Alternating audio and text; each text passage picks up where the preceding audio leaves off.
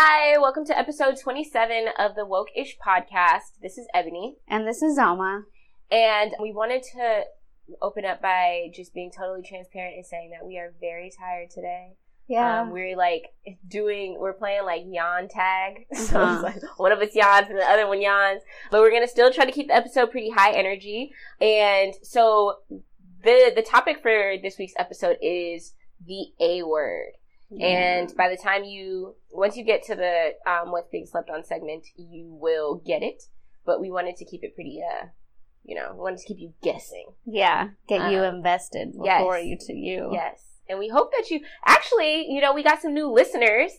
So I wanted to say welcome to y'all. Don't know who y'all are, but happy to have you. And we are, of course, happy to have our faithful listeners. Did we get more plays or? Yeah. Oh. Yeah, so the people that have been here since episode 1, we love you. The people that are just joining us today or last week or whatever, we love you too. Those who have joined us recently but have gone back to listen to earlier episodes, we especially love you.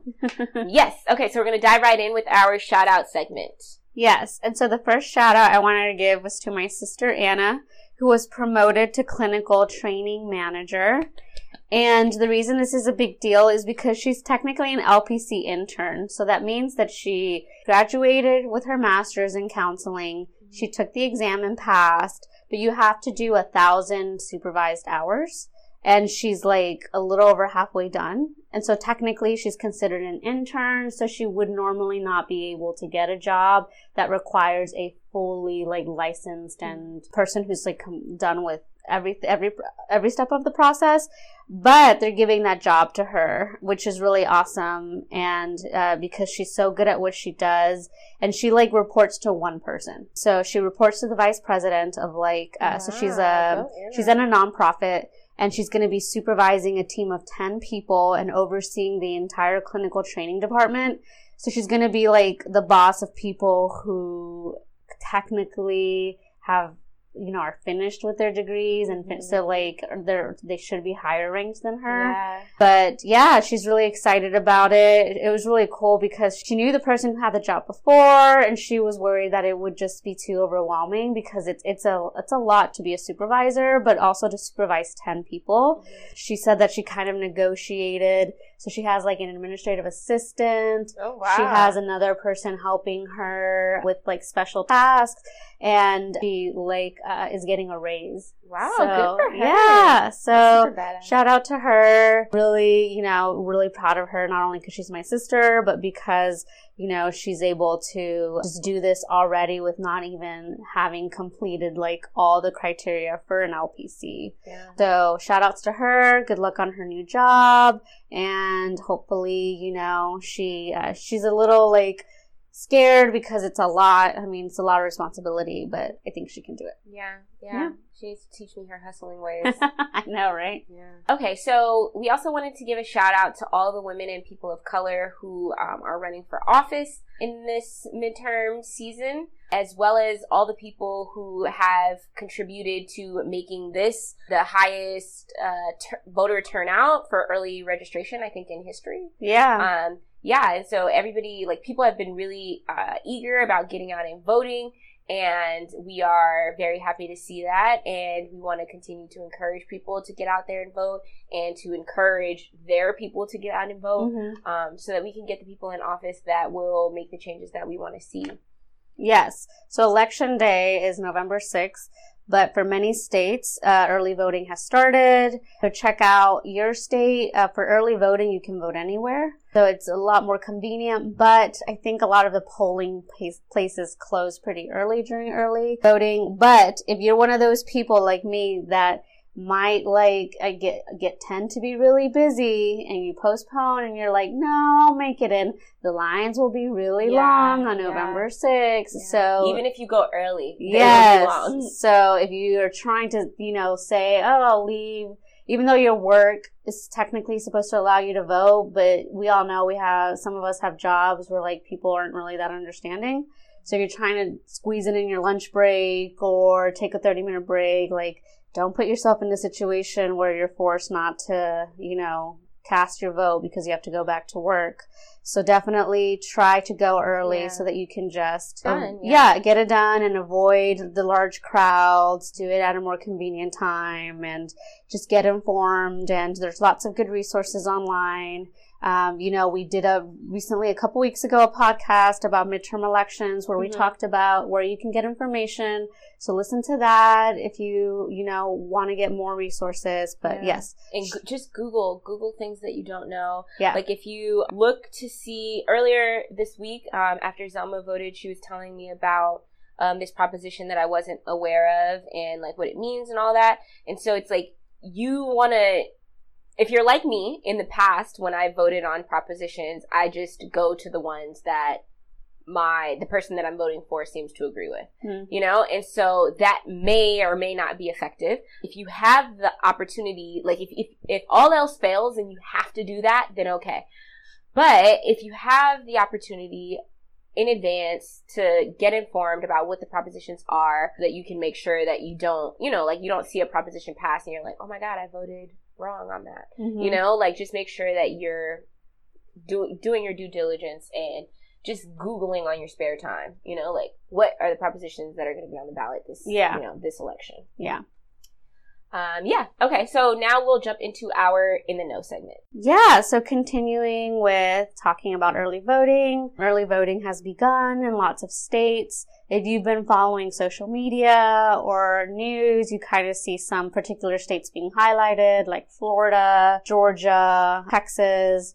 And so I wanted to just kind of like talk through some of the things that you may be listening to and hearing. That way we can just like not freak out, because although turnout has surged among Republicans, Democrats, and independents, so among all three of these parties, there's been an increase of people who are participating in the voting in midterm elections. According to poll data, lots of people are saying that we could be looking at a turnout rate that virtually no one has ever experienced. So this is good. But because of this, there's lots of information coming out about people trying to interpret and predict who these people are voting for. And I think that this was an issue in the 2016 election with Trump, where everyone was very dead set on Hillary's going to win. She's doing so well. She's like outpacing Trump. And I think we learned that the polling data wasn't accurate. And we learned later that it's because when people... the way that they get information about who you vote for is they ask you. So they'll call you or they'll text you or they'll send you a survey online and they'll say, who did you vote for? What is your political affiliation and who did you vote for? And in the 2016 election, we realized that people were lying about voting for Trump. So they said that they didn't vote for him, but they did. And so early voting figures gathering from state and local elections are being analyzed using computer models, and they're saying using publicly available information like age, race, or party registration.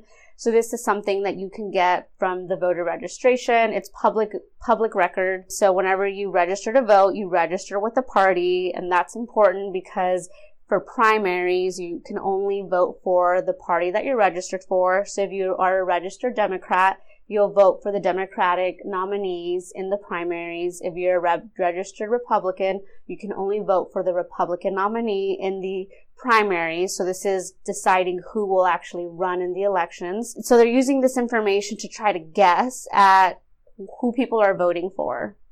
And so a lot of people, I was reading a lot of articles that said that registered Republicans were outpacing registered Democrats in voting. So more people who are registered Republicans are voting than people who are registered Democrats. And so some people were jumping to the conclusion that this must mean that Republicans are going to win because the registered Republicans, more of them are voting so far. But I was speaking to my advisor about this because my advisor is like a huge stats person, and we're talking about just assumptions and interpreting data and what can be some of the errors that people make. And so, analysis of early voting figures are missing crucial evidence, and that's that we don't actually know how people voted. So this could be like 2016 where people are just like, you can't make assumptions about. So maybe it might be that Republicans are not voting Republican. And so maybe there's more of them voting because they don't want to vote for the Republican person, or maybe they are voting for the Republican person. But it's just like after 2016, we have to keep in mind that not everyone who is a registered, say, Democrat votes for Democratic candidates. And I think even this was even something for me. Like, I'm a registered Democrat, but for some elected officials, there was no Democrat option. And so I voted for the independent option. And I didn't vote Republican. And so just because you're registered in one political party doesn't mean that that's how you're voting for every official. So maybe you do vote for the Republican governor, but maybe you don't vote for the Republican senator. And so I think that people now are not as, maybe people who are closer to our age aren't as stuck to like, are more disillusioned about party affiliation and are not like, I'm a Democrat, everything Democrat, as like maybe older people are who are like, I'm going to vote straight party ticket. And so as you guys are listening to the news articles, I know I got super scared when I saw that, you know, with all the hype about all these cool Democrats kind of surging in the polls and people, you know, all these videos of people like really backing up Democrats because I'm a Democrat. I was really sad to see that where I lived, there was more Republicans, like a lot more Republicans early voting than Democrats, which didn't make sense because everywhere I looked, all I saw were Democrats voting.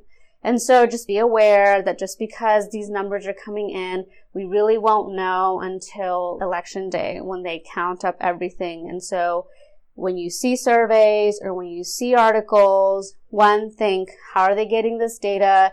Is it that they're calling people and asking them who they voted for? Or two, remember that just because someone is registered with one party doesn't mean that that's who they're going to vote for. And that's what we learned in the past couple of elections with a lot of quote unquote underdogs winning elections that people weren't expecting. So just keep that in mind. Don't lose hope, but it's really important to go out and vote. Election day is November 6th, but you can vote early. I think it's a really great sign that we have such high voter turnout for not only midterm elections, but early voting. But I really think that it's going to come down to like every last vote. And so wherever you live, go out and vote. Try to be as informed as you can, but really, you know, voting is so important, and it's not just voting for the president, but voting for your judge. I mean, I voted for lots of judges, and I remember I used to vote for people just because I liked their name. Like, for real, like I had no clue. I'd be like, oh, Hispanic last name, let me vote for this person. Yeah. But now, like, I really pay more attention, and I'm like, no, this is really important. And then getting informed about the propositions that are being passed in our city, and all that impacts you. And so just take the time to get on the internet, Google some articles about pros and cons, who are the main people running, who you should be looking for, if you're a Democrat, if you're a Republican. Do you agree with what people are saying? And just like be smart. Yeah. I think that was I don't think I have anything else to add. I think that was really good summation. Okay, so our second in the know story is about another immigrant caravan is heading to the U.S. So a couple months ago, we had talked about the last immigrant caravan heading to the U.S. And so this caravan is, again, mostly from Central America, actually mostly from Honduras. And they are escaping violence, poverty, and sexual abuse. Actually, half are girls and women. I think there's a misconception spread by the Trump administration that it's mostly gang members that are trying to get access into the United States. But what we're seeing, thankfully, through journalists that are actually following people walking with them in the caravan, is that we're seeing lots of children, lots of girls, and lots of women. Mm-hmm. So the United States and Mexico have been working to make the journey to the United States less appealing to Central Americans, not only by the rhetoric and narrative of the United States pushing this idea that the U.S. is not welcoming to immigrants, also by making it harder to seek asylum, by making it harder for people to even obtain legal immigration. But in spite of that, many residents of the Northern Triangle of Central America find the prospect of eventual asylum in the U.S., however difficult it is to get there, more appealing than the insecurity that they're facing at home. Mm-hmm. And so people I hear people all the time say, why would they come to a place that doesn't want them? And it's like, that's exactly the question. It's like, reverse it. Like, how bad must it be for you to come to a place that you know doesn't want you? Yeah.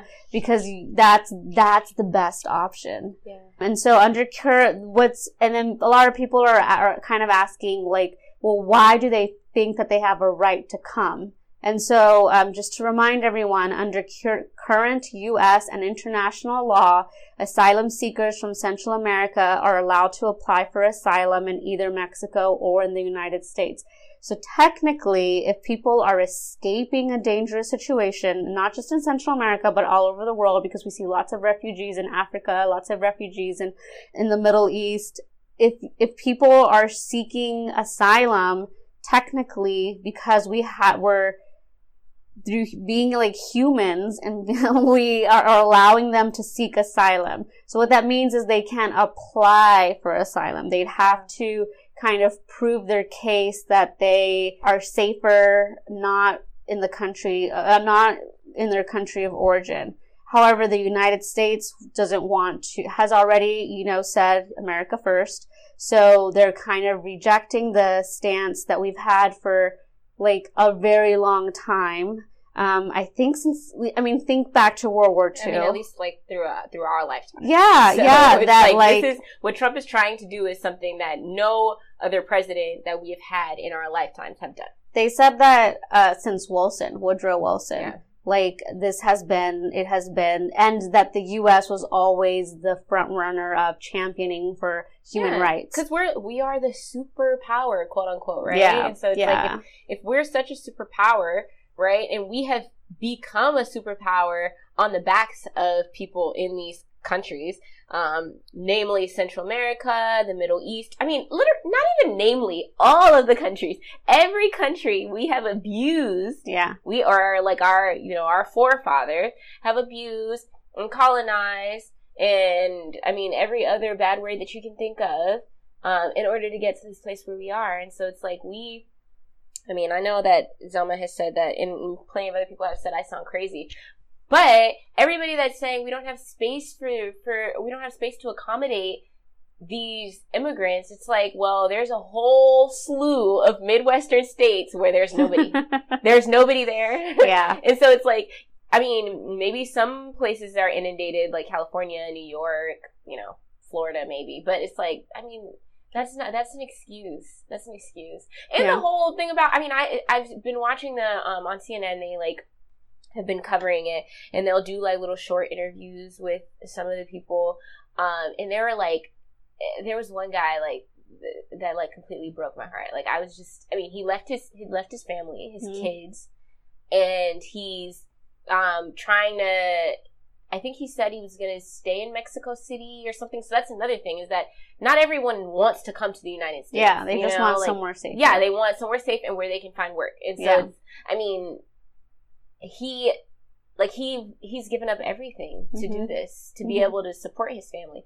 And how many of us Americans would be willing to move to another country for work? Yeah. Like, it took, not even just move, walk. Yeah, no, yeah. How many would be willing to walk to get a job? To get a job that's gonna pay you, what? Like $80 a week? Like, come on, like, we need to put these things in perspective. And I think that that's the issue, is that we sit on our high horse and we judge everybody else. But it's like, what would you do in similar circumstances? Mm-hmm. Would you even be willing to, like, everybody, so many people in this country are complaining about jobs and job insecurity and all of that, but to what extent, or to what lengths have you been willing to go to get a job? Mm-hmm. And it's like, you're complaining because you can't get the same cushy job that you're used to or that you think that you deserve. But would you be willing to, I don't know, do construction? Would you be willing to farm? Would you be willing to, all these things that you are claiming that immigrants are taking from you, would you really be willing to do them? Yeah. No, probably not. That's why you've been employed for so long. And I'm not even trying to judge those that have been employed. Technically, I'm unemployed. But it's like, and also, like, I don't know what I'd be willing to do once I finish school, and, like, if I can't get the kind of job that I want. Yeah. But then I'm also not one of the people that are complaining about immigrants taking their jobs, so. Yeah. There's that. So the U.S., or mostly like the Trump administration, has enlisted Mexico to apprehend Central American migrants before they get to the U.S. So kind of putting pressure on Mexico, saying, hey, you should stop them before they get here because it shouldn't just be our job.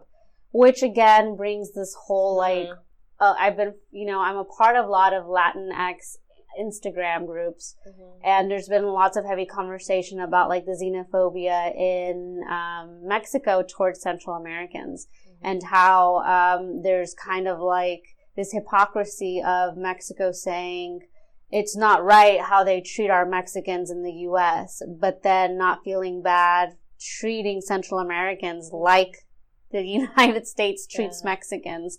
And so Mexico has actually brought out the armed forces, and they were throwing, gas and pepper spray and shooting into crowds.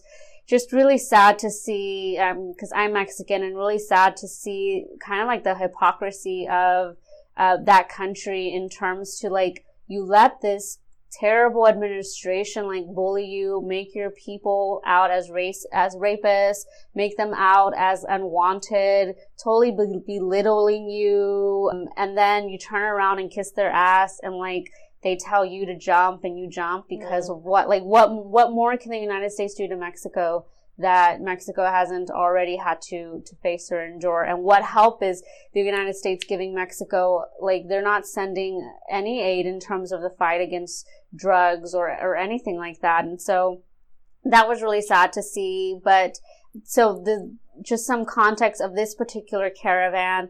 On October 12, 2018, a group of about 160 Hondureños set forth from the town of San Pedro Sula, which in the first half of the decade was often referred to as the murder capital of the world. Geez. So it's not just like escaping. It's not like they don't like the job that they have. Yeah. It's like they literally are trying not to get murdered.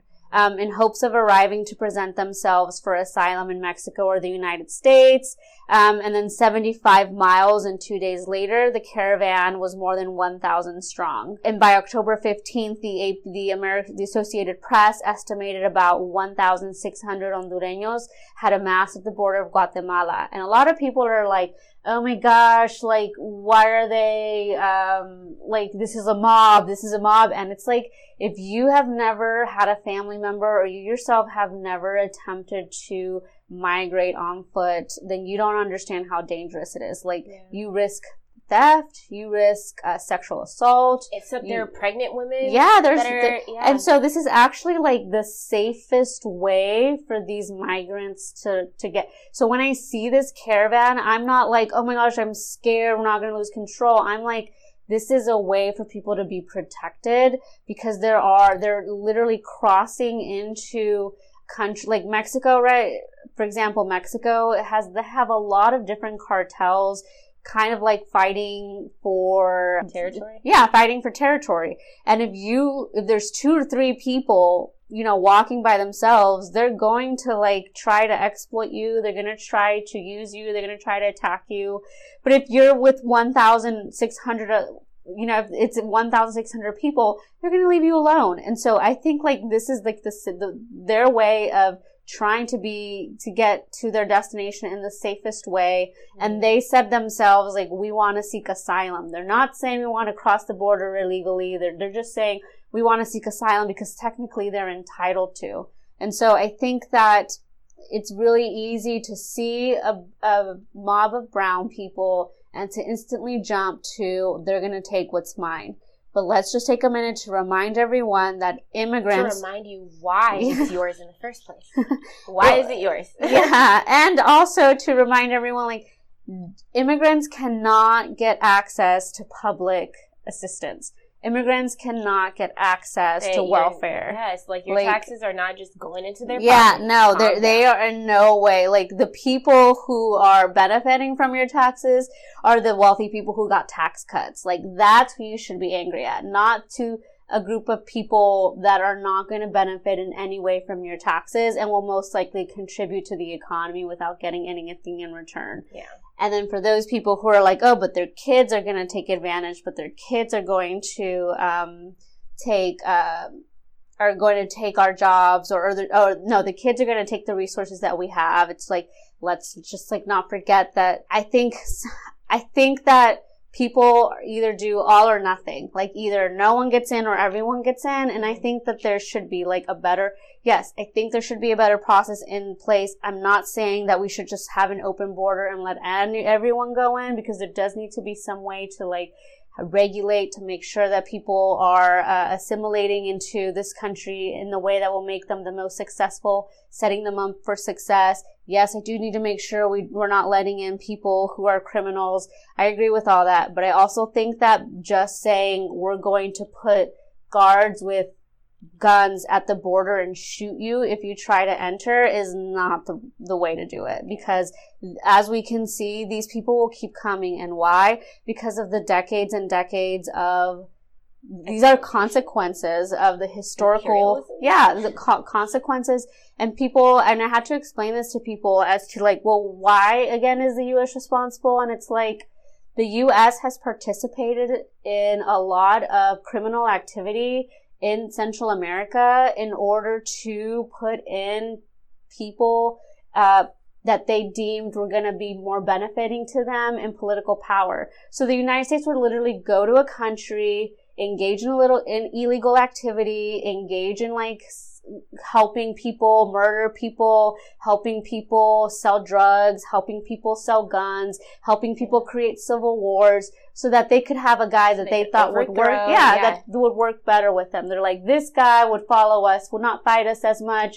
Let's put this guy in power. How can we put this guy in power? Well, let's get rid of his opponent and like be involved in like actually killing their opponent. And I don't think that people like really understand how implicated and how they do. They just don't want I think it's really hard to admit that, you know, the stuff that we've gotten unfairly. Yes. You know, and I think that the only people that are really able to do that are minorities, just because, you know, it happened to our people, like our ancestors, you know? And so it's like, that I think is one of the, not benefits, but consequences, I guess, of having like a dual identity, right? So it's like, we're American, but we're also minorities in America. We are also, you know, treated poorly in our own country. And so it's like, we are able to see that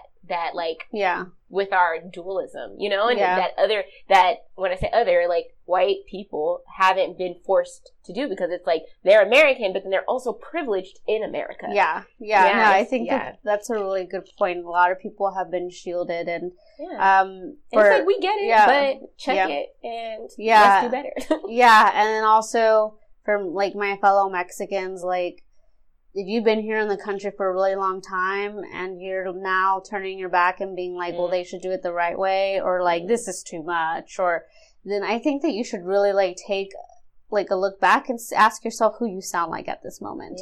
And remember that it wasn't too long ago for me that I was in that position. And I always, you know, my mom and we always talk about how like, it's just the luck of when we came here. Because we would have left. Like, I think in any life, we would have left Mexico to come to this country. And by luck, I happened to come at a period where it wasn't as aggressive in making sure that people were unwelcoming. And so, thankfully, I was able to now obtain citizenship.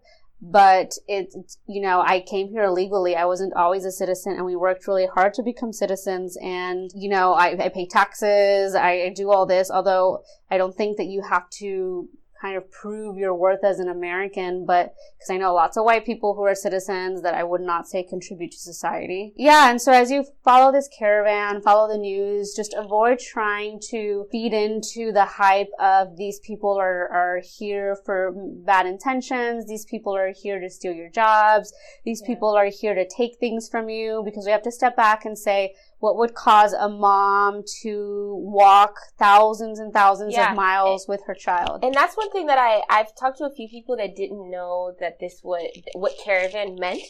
And I do think that the language can be kind of confusing, because it sounds like a vehicle. No, like they're calling it a caravan because it's a collective of people, but they're walking. They're walking. And I can say that when I initially heard, back whenever we started talking about this from the first one, I was confused about that too. And so I just want to make sure that everybody listening understands that, like, these people are walking.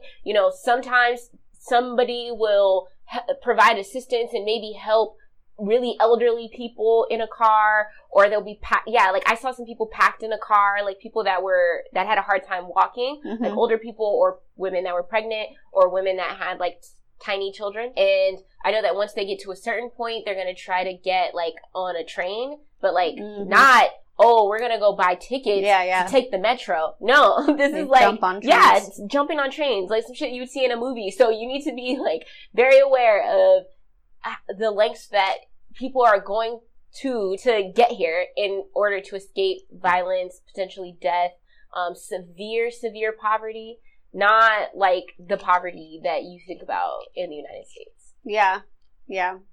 So we'll definitely keep you guys updated on that. They're estimating they will arrive at the U.S. border by mid-November. Yeah. So they just arrived to Mexico. So, we'll keep an eye on that, but definitely, keep an open mind and don't just get your information from one source that kind of like frames this in a way that is meant to scare you, because these people, I just learn more about who these people are before you jump to any assumptions. Yeah.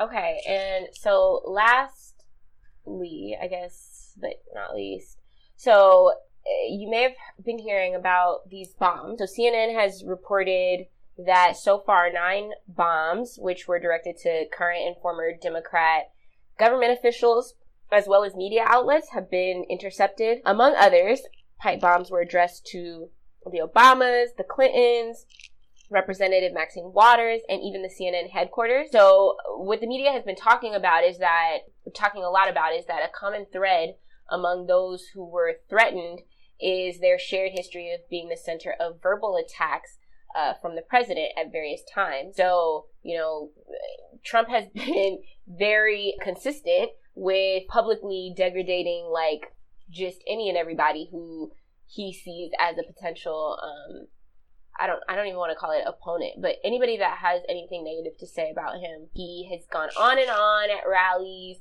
called them names, tweeted, and, all of these things. And so it's like, if you, I do blame him, like a lot of other people have, because I think that he has incited a lot of violence among his base, who a lot of them he knows are just explicit racists, like the KKK, so I'm not saying that the KKK did this. I don't know who did this, but it's not surprising that someone who follows him has done this. And I think I even saw one of the pipe bombs, like they put his face on it, I think. So it's like they're being very, loud about how they're going about this. So while Trump and the First Lady publicly denounced this violence against the government officials, he essentially said that CNN deserved it. So he blamed the quote-unquote fake news media on Thursday for causing a very big part of the anger we see in our society, basically insinuating that they brought this on themselves. And, in a really passionate kind of interview, Don Lemon, just said that F the president, like, he's done with him.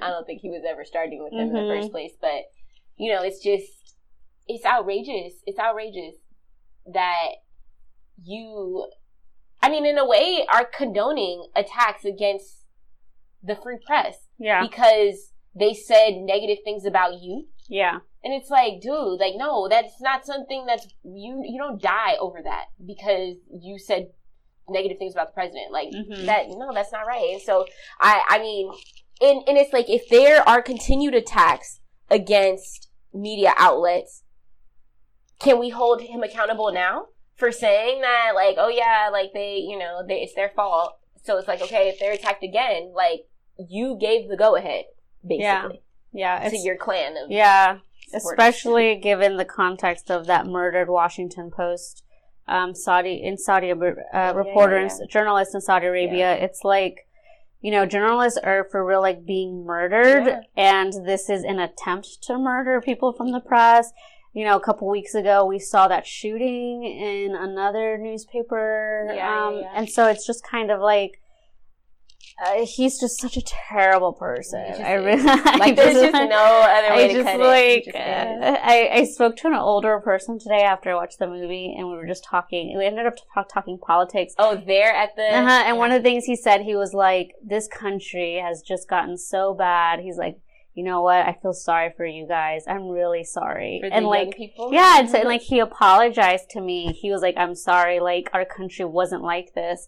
And it was just kind of like... y'all fucked it up. Yeah, and it was just kind of... we have to deal with and he was just kind of like... He said, I'm glad I'm old. And it was just kind of a realization that, like, man, that's why we need to vote. Like, we can't let these people just make decisions that are going to impact us when they can just, like... And you may have seen that, like, satirical video going around with the old people, and it's like, that's real. That's true, Like, they're joking, but it's real. It's like, they don't care about us because they don't have to. Yeah. They don't have to. It's like, no, they want to make the country as good as possible for the rest of their life. Yeah. And it's like, whatever happens to y'all is what happens to y'all.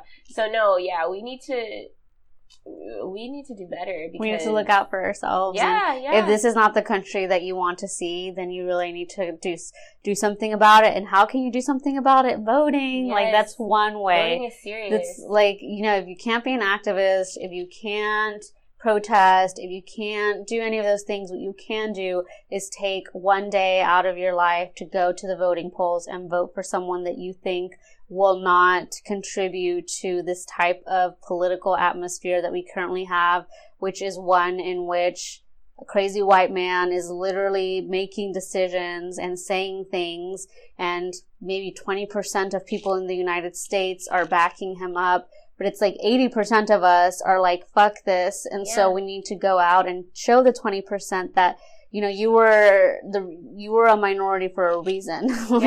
Don't ignore it. Don't just think like, oh, okay, I'm just gonna, I'm just gonna turn my TV off or sign off Twitter or whatever. It's like, no, you gotta, even if you're one of those people that's like, oh, my vote doesn't count, what's the point? It's only one vote and da-da-da-da-da. Just do it. Yeah. Just do it. Because why not? Like, you don't know. That may or may not be true, but just do it just in case. Yeah. Okay. So with that, we are going to dive into our What's Being Slept On segment. The A word. Dun, dun, dun. So I strongly suggest that you wake the fuck up. Okay, so now for our What's Being Slept On segment. This week we are discussing abortion. And you may be wondering why. So a few things have been happening over the past few weeks that have led us to this topic. Yes. One is the appointment of Justice Kavanaugh, who, as you may know, holds very conservative views about reproductive rights. And, he has kind of sparked a lot of conversation around Roe v. Wade and how safe that ruling is and whether it could potentially be overturned or not. And then also the release of the movie Gosnell. And we are going to give more detail about what that movie is, and we're going to try to do it without spoilers. But I think regardless, it's still worth seeing. So I would highly encourage, I know it's only in select theaters, so I would highly encourage you to see this film. And yeah, because I want to say first, like, I'm not of the mind that, I don't know, because this is I don't know if this is everybody, but this is a very Baptist Christian approach to information, right? Which is that, oh no, like, I'm not going to ask those questions because, like, I don't want to know. But it's like, how can you stand firmly in your quote unquote faith in the religious, sense, or in the non-religious sense, in your opinion or your views, if you just refuse, if you have those views and those reviews are solid just because you refuse to engage or understand the other side. Does that make sense? Mm-hmm. Yeah. So I think that you should go see the movie, and you can write us and let us know what you think. Yes. Okay, so kind of want to give you some context about the current abortion debate. Or I guess it's been current for a long time. So Democrats and Republicans, or maybe I should say conservatives and liberals, diverge on this issue pretty heavily, or pretty starkly. And I'm really conflicted about using these categories in the first place because I'm not a proponent of categories and boxing people in because I don't think it's accurate. Despite being a sociologist, I don't think that discrete categories accurately or fully represent individuals and their opinions and experiences. So you may have different views on many hot-button issues like government support or welfare, the military spending and war, immigration, abortion, marriage, etc., etc. But because of how we vote, you're restricted to choosing either Democrat or Republican. And although you can technically be conservative and Democrat, or liberal and Republican, we don't see that much because politicians kind of have to stand firmly on one side or the other to secure votes, which kind of forces voters to pick a side. But that's another conversation, which I'm sure we'll talk about in the future. But today, in talking about abortion, conservatives are typically anti-abortion or pro-life, and liberals are usually for abortion or pro-choice. So we have the Supreme Court decision, Roe v. Wade, the decision was made in 1973, which deemed laws that criminalized or restricted access to abortions unconstitutional, making abortion legal. But now, with the appointment of Justice Kavanaugh, the possibility, or at least the conversation about the possibility of Roe v. Wade being overturned has resurfaced and kind of reinvigorated a lot of the debate surrounding abortion and, kind of our what do we think about it? Should it be this black and white? Should abortion just be legal, or should we have certain restrictions and things like that? So this week, I think it was October 12th, I think, a movie called Gosnell was released.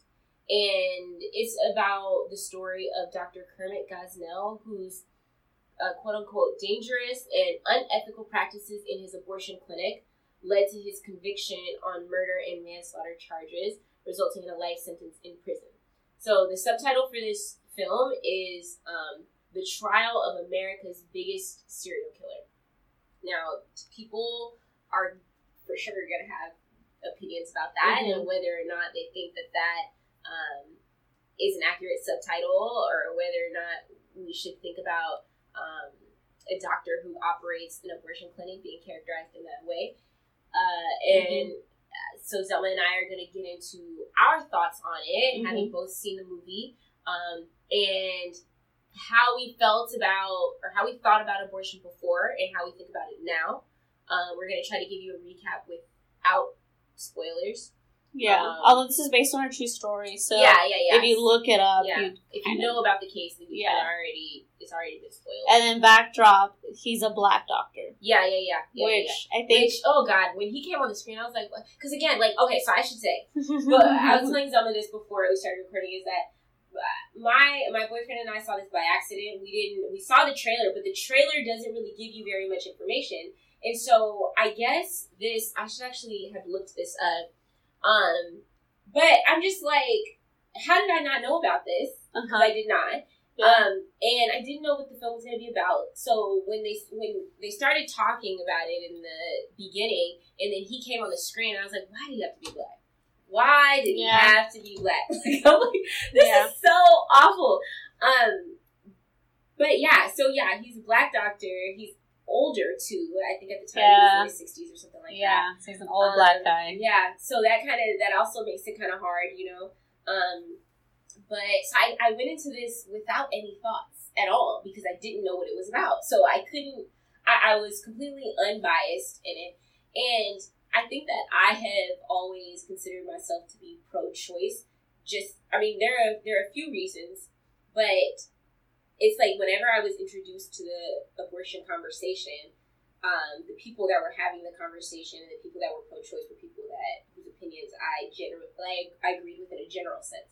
So obviously that's a guidepost, right? Like, I mean, I grew up Baptist Christian, like, definitely not my I guess my background growing up would lend to a pro-choice, a pro-life view. But my political views, my social views lend to a pro-choice view. Mm-hmm. And so I've never been, I'm not about policing women and their bodies. And so the fact that was fundamental to the pro-choice movement led me to opt into that movement. It's like, I don't want to police people's bodies. I recognize that there are a lot of different circumstances that might result in a woman needing or wanting an abortion. Mm-hmm. And I think that individuals should have autonomy. And so because there are so many different circumstances, I don't think it's right for a government official to play God, or several government officials who make up the Supreme Court to play God and to say, no, this person, I don't know, the like Catholic view that like, oh, if this person was raped or whatever, this like God knows all and all of that. It was meant to be. It was like this baby was meant to be born. I don't think that that's fair. I don't think that like it's like you get to make that ruling and then you get to go home, and you do live your life. All the millions of people that are affected by that decision, like you don't lose any sleep over that, and so I don't think that that's right. But now having seen this movie, I've kind of started to rethink that, or to actually put more thought into it, because I had never it was like, oh yeah, I'm pro-choice, period. Never really had to have an argument or a conversation or any kind of debate about it. Never put too much thought into it. It was like, this is how I think, and I feel safe with that because there's so many other people out there that identify the way that I do politically and socially that think the same way. So it's not like I was going against the grain or the tide or whatever. Yeah. Pretty easy, Yeah, and I think with this movie, without spoiling too much, they focus more on like later abortions. And I think a lot of times it's easier for us to think about abortions when they're like at 5 weeks, 6 weeks. Yeah. But here you're talking about 6 months. Yeah. And so I think the cutoff is what, 25 weeks, I think? It's 22 at 23. 23 weeks. At 23 weeks, it's too late. Yeah, 22 is the last week that you can have an abortion. 4.5 months.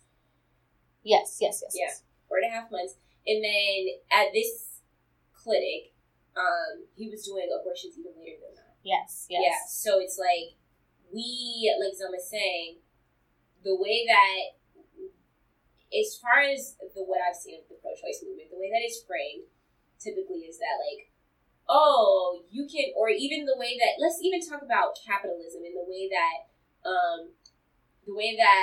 birth control and the way that pregnancy tests are pitched, right? It's like, oh, you can find out at the first sign. Yeah. So the first missed period, you can know whether or not you're pregnant, and then you can move forward. Because all these things are tied together, right? And then you can move forward, and you can get an abortion. But nobody's talking about all the constraints to abortion early on. So for a lot of people, they don't know that they're pregnant right away. Yeah. Some people have irregular cycles and stuff like that. Yeah. And so it's like, it may not even be something that stands out to you.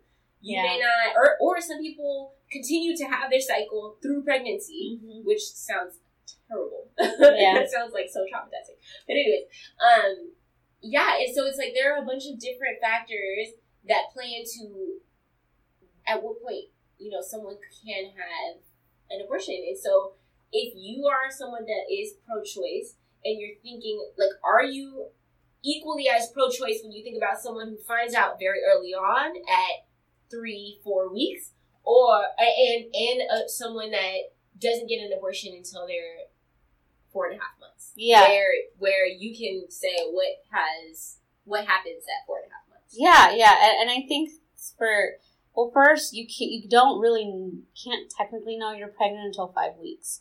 So like the whole missed and I didn't either. The whole missed pregnancy is like, for your first period, it's like, no, most people don't even think they might be until like the second missed period.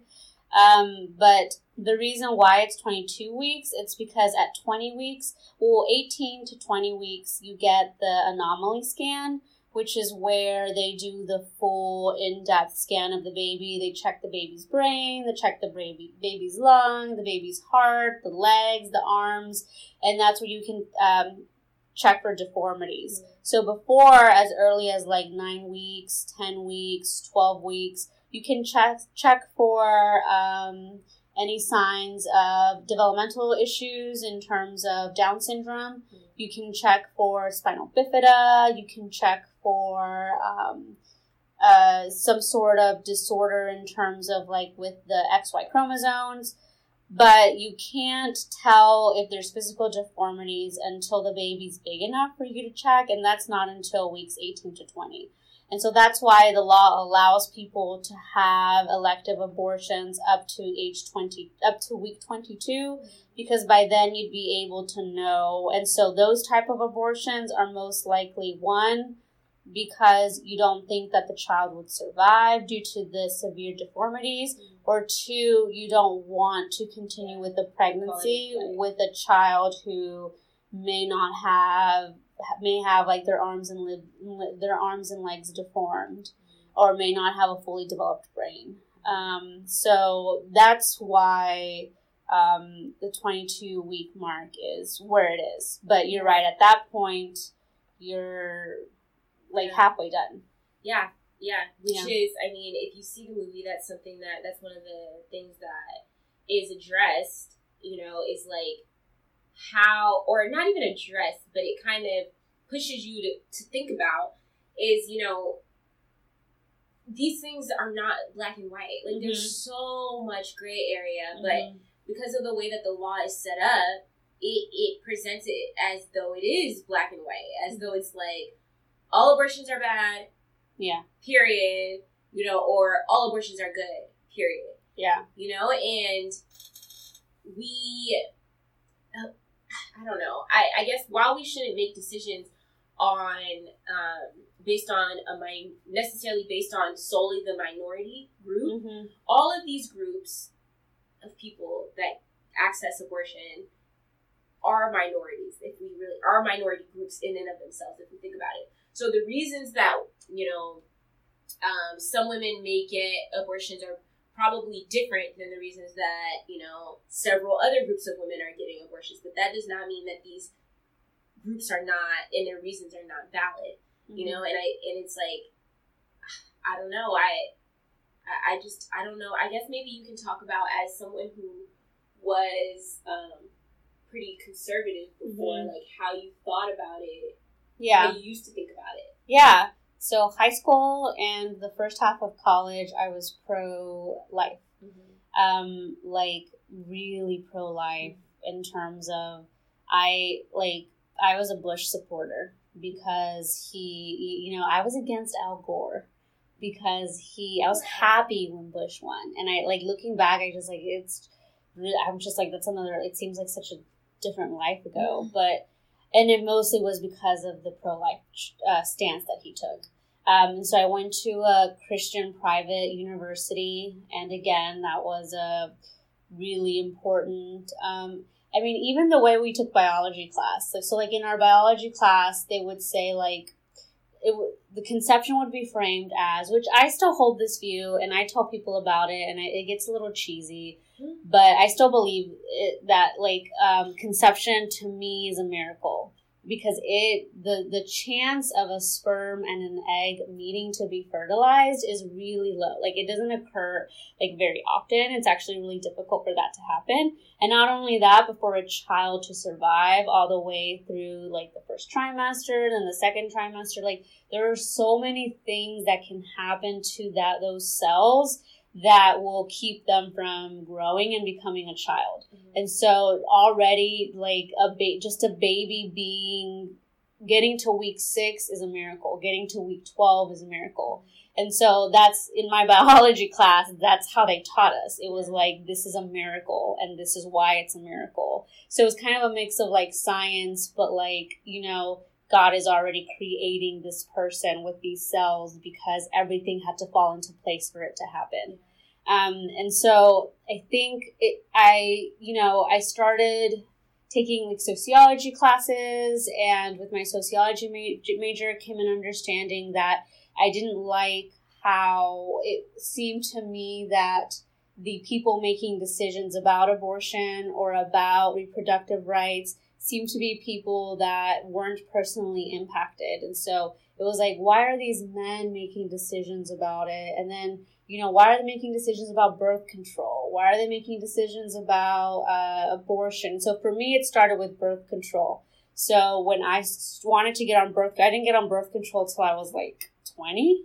And when I wanted to get on birth control, just learning like, oh, it's not free, because it wasn't free until Affordable Care Act. But learning like, oh, it's not free, and oh, like my university's not going to give it to me, and just thinking like, wait, why are these white men at my university making decisions about my body? And then, I was getting scholarships through lots of groups at my university, and we had to sign a moral contract. And in that moral contract, it said we wouldn't engage in premarital sex. Oh, wow. What? Yeah. And so when I would be, and everyone on the board of trustees is like a white old man. And I was just thinking like, why are these white old men interested if I'm having sex or not? Why are they interested in... that those are the only people that should be able to go to college, right? People that are not having sex. And it was so that I was just kind of like, I don't like this. And I started getting like really like just kind of frustrated with how because it was a Baptist university, with just the Baptist stance on everything. And then just learning about, oh, I can't even get access to birth control because the whole like, oh, just don't have sex thing. And so from there, I just started getting really, really frustrated and started kind of questioning and thinking like, maybe what I've been taught all along isn't the only way to think about things. And then I think that, I started meeting people who told me they had abortions, and the reasons why they had abortions. And so I knew a girl who had an abortion because she was a teenager, and she didn't tell me she had an abortion until years later. And it was like, I understood, yes, at that time you couldn't have this child with this guy who treated you like shit. Like, he wasn't going to help you. You're not even a citizen. You wouldn't get help. Like, just all these different, like, oh, yeah, that wouldn't make sense for you to have. Like, the baby wouldn't be in the best possible environment. Now she has a child, and now, like, it's so different from her experience then. And so just thinking at that and being like, okay, it's not just people who just, the way that they taught me, which was women are careless. Women are just having sex with all these random people, and they're just getting pregnant, and this is their form of birth control, which some people do use abortion as birth control, but they made it seem like every woman. And then it was just kind of like, well, why isn't there an emphasis on men and what men are doing, and only just how like women should protect their bodies? And so a lot of these questions mixed in with my major in sociology, mixed in with my inclination to like always be like, I think, like really aggressive and really opinionated. And so I changed my stance at the later half of my college years, and it was just because I was just kind of like, I was just so and even in the sorority I was in, we took a fucking like, how pure were you? So you answered questions about like, have you ever done this? Have you ever done this? Have you ever done this? And depending on how much you've done is how like moral or clean or pure you were. Like these purity tests. Yeah. And that's what we did as an activity. And it was just kind of like, what were some of these questions? Have you ever had oral? Have you ever given oral? Have you ever received oral? Have you ever nosy? Like, what? And it was just kind of like shaming. And I realized, and people would tell the truth? I did. Because they made it seem like, oh, Jesus will know.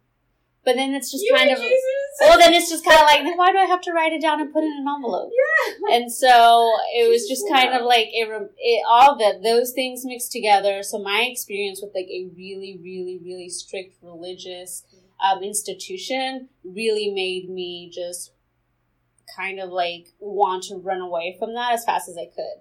And then since then, it was just like you, where I was like, oh, women's body, women's right to choose. All these women that I like are pro-life.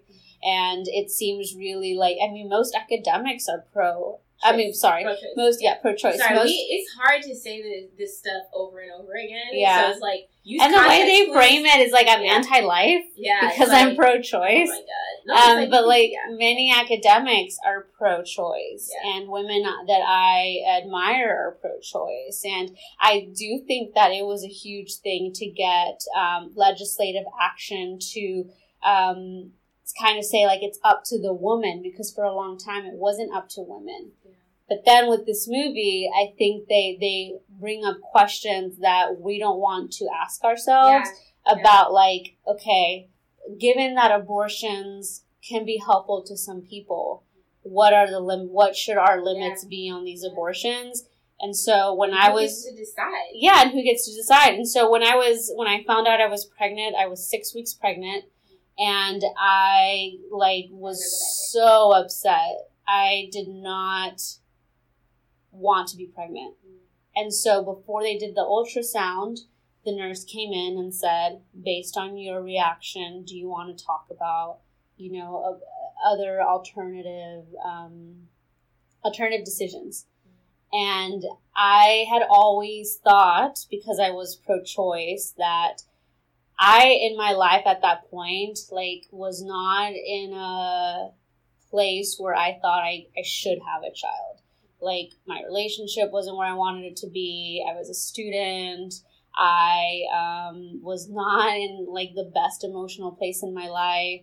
And I literally thought, this is going to ruin my life. I'm not going to be able to get my PhD. But I just... at that point, being a health researcher, I knew the child has, he has a heartbeat. And so I was just kind of I just can't.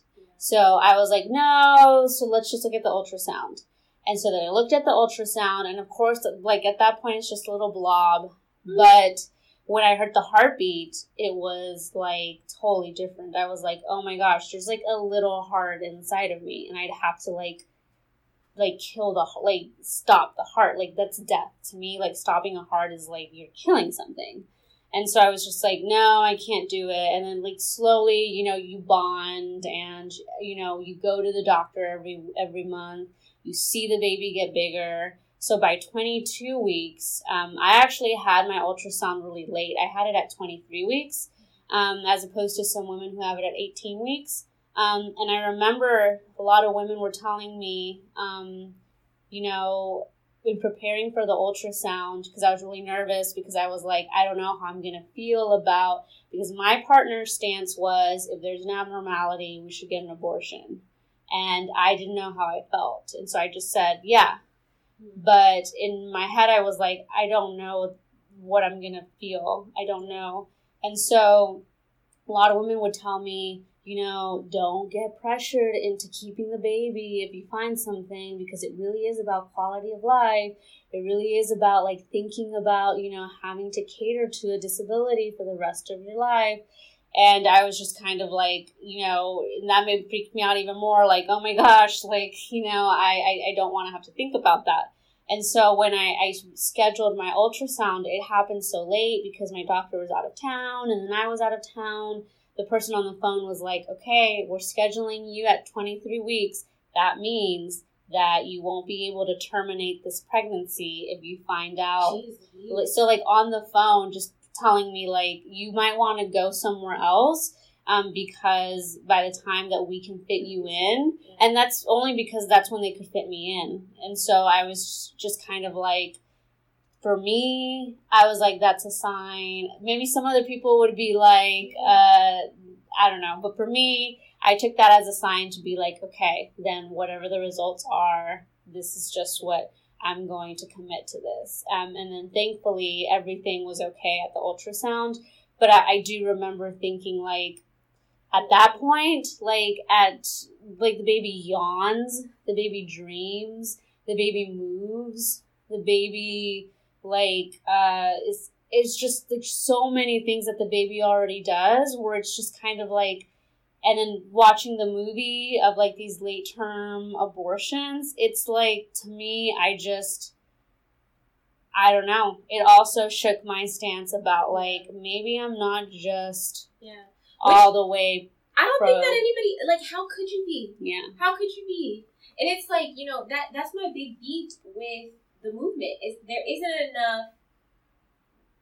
enough information being given. Yeah. So, like, my sex ed during high school, I mean, I went to a really shitty high school. My sex ed during high school was, I mean, I want to say 2 days in my health class. So it was a week, but it was like, the number of times that we met during that week, I want to say it was like a Tuesday, Thursday kind of thing. And so it was like 2 class periods.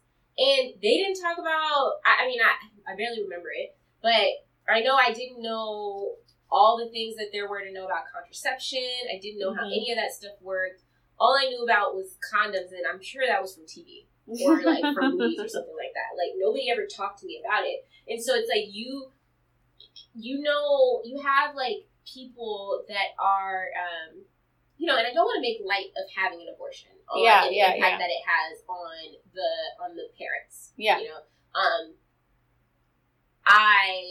But people are getting abortions without even knowing what that entails. And it's like, I think that we should know. I think that information is important. And I think not just for people that have abortions, but also people that may have not ever had one, but have to vote on it or have to have an opinion for political reasons. Yeah. So it's like, before, the fact that I had to really learn about the intricacies of abortion from a movie at 27 years old. Yeah. Is crazy. Yeah. And I mean, it's like, I think it's unfair, or I guess it's an injustice to push people to have opinions without being willing to give all the information. Yeah. Because we don't talk about the process. We talk about, and so you kind of alluded to it, but basically what this movie does is it forces you to think about the baby in a way that we are not taught to. We only think about, like, it's framed as, it's a woman's right to choose. A woman's right over her body. Yeah. A woman's right, and it's like, we treat the baby as though it's not a living thing that exists and that should, I mean, it's hard because it can't have an opinion, but it probably would. Like, if you asked it, like, if it could communicate, like, what would you choose, life or death, Yeah. And so it's really hard.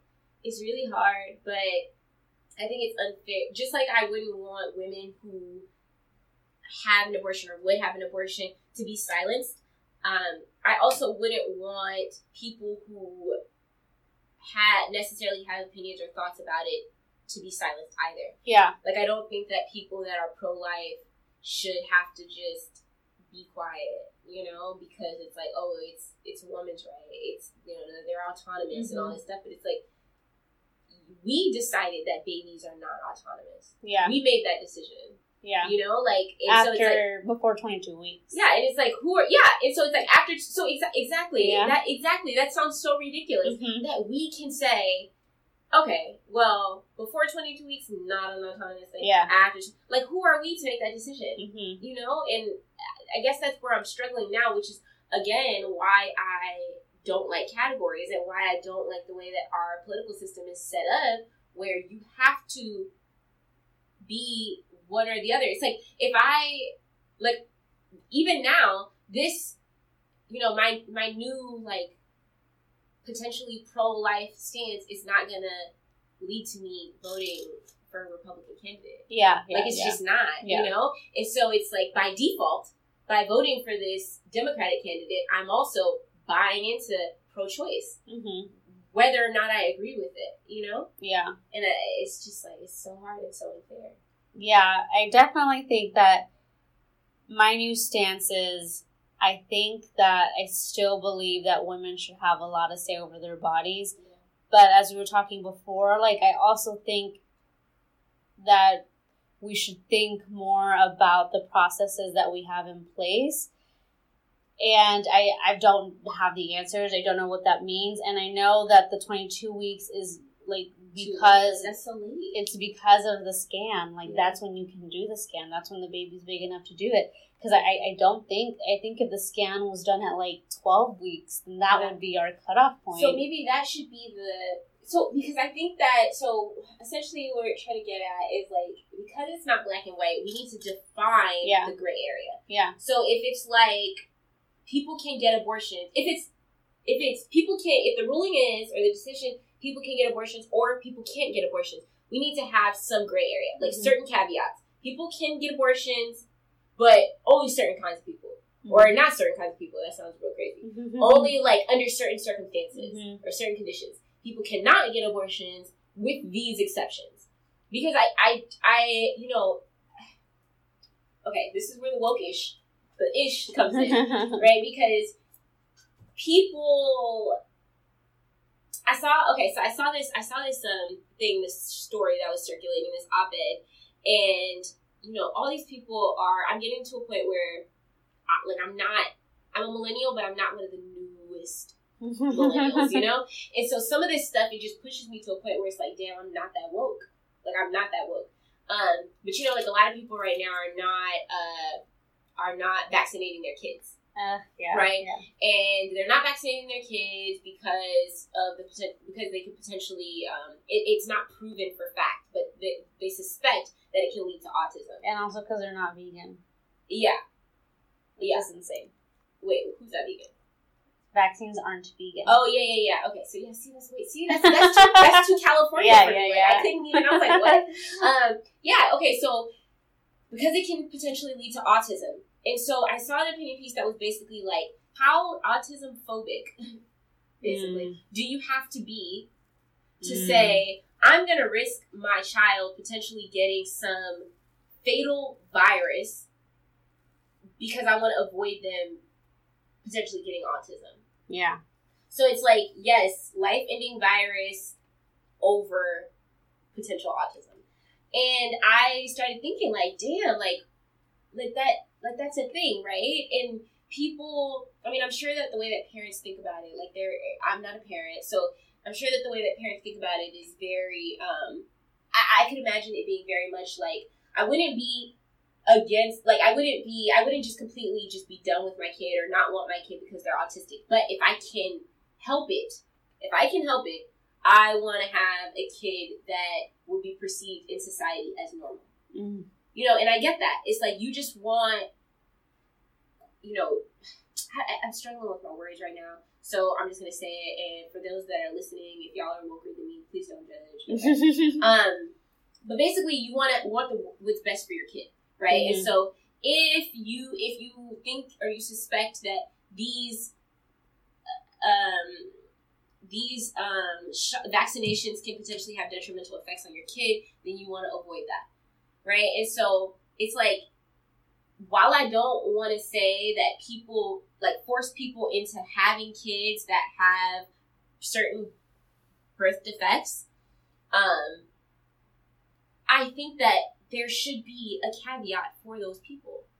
Like, if we're going to say no abortions, period, except for people that get to the 22-week scan and then find out that their kid will be born with because certain defects do make it very difficult to function. Yeah. Certain defects, kids die at like 5. Yeah, or at birth. And it's like, is it fair to put you and your child through that? Your child through not terminating a pregnancy at 4 months and have them live for 5 years in pain and suffering. Like, I don't think I think that there should be something for those folks. And for women that are raped. Because it's like, if we're going to say that by getting pregnant, you put yourself into in this position, like, they did not. Yeah. Or like if you're 13. Yeah, if you're 13. Yeah. Yeah, where it's like, you maybe you put yourself in a position, but you don't have enough sense to, like, no. No, I think my stance got more complicated watching this movie. So I'm not like you said, I'm not going to be like, okay, back on the, conservative train, but definitely kind of like, why aren't we asking these questions? And especially being pregnant, it's just a whole new experience of, okay, like this thing's he's definitely alive. Yeah. Like, and to use, doing his thing. Yeah, and to use, and to use clinical terms to make it seem easier is not helpful. Like like to refer to the baby as a fetus, or did you say earlier, evacuation? The referencing how they complete abortion, how they do abortions, which is like they evacuate the baby from your womb. It's just kind of like if people are afraid that using different terms are going to change people's stances, then I don't like that either. It's like you're basically like it's manipulation. Yeah, it's like manipulating, and it's like we're going to manipulate people so that their emotions are not involved. But it's like this whole process is emotional. Yeah. Like they're going to walk away from this clinic and be emotional. Like you cannot keep emotion out of it. And so I at least feel like I feel like people should not be misled and manipulated into getting abortion. They should know what's going to happen to them, what's going to happen to the baby that they're carrying. Yeah.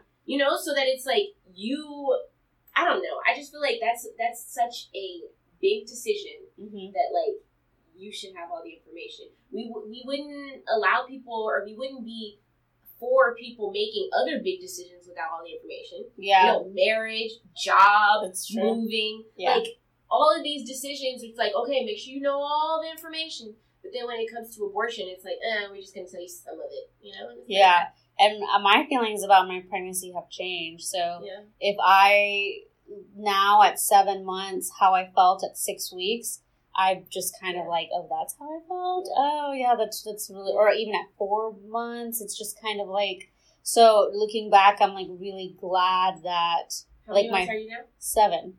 It's really glad my friend was there, and I'm really glad that my initial reaction was like, honestly, my initial reaction was my mom would kill me if she ever found out that I had an abortion, because she just really wants a grandchild, and I would feel really, and so that is what kept me, but like being really thankful now that I thought that, because I honestly think for me, in my situation, I would regret that decision for me. Yeah. And I know for some women, they don't regret that decision, but I think for other women like me, who may look back and say, I don't know if what I did was the right thing because I was so emotional that day, then I think that we should think more about something that changes so many people's lives. Yeah. Okay, so I mean, as you can see, like many other topics that are difficult, it's really hard to come to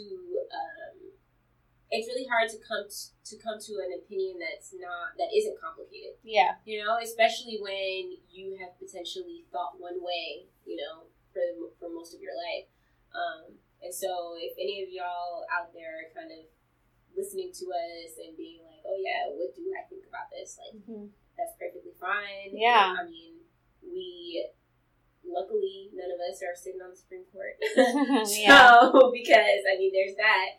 I get to have my opinions, but I don't have to make decisions for other people.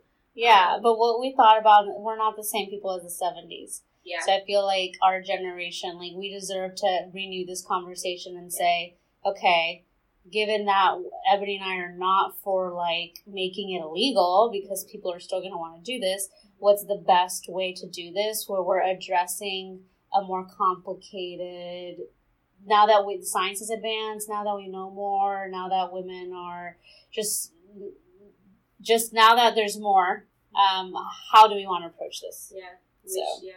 We need, this is a different conversation, but we need people that are not dinosaurs on the Supreme Court. The fact that some of those people were they voted in the initial Roe v. Wade decision, that's ridiculous. That is ridiculous. Yeah.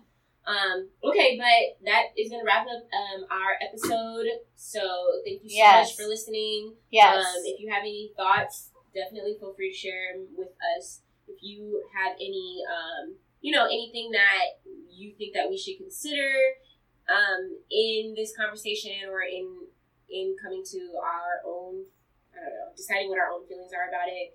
If there's some things that you want us to think about, feel free to share that with us. Yes, reach out at woke.ishpodcast@gmail.com. Follow us on Instagram at wokeishpodcast. Feel free to send us a message. Yeah. Follow us on Twitter at wokeishtalk. Yes, and we always try to give you little clips of what this week's topic will be. And so for all those of you who stayed till the end, we hope we didn't scare you away with this abortion talk. But see the movie. Yeah, but Ebony and I just thought it was really important, and especially because, we're both really transparent about how we're not all in one way and all in another, and we're both coming at this from different backgrounds and different experiences. So definitely we want to hear what you guys have to say. Hopefully you guys are having conversations with your friends about this. But yes, like Ebony said, go watch the movie, see what you think, and we'll see you next time.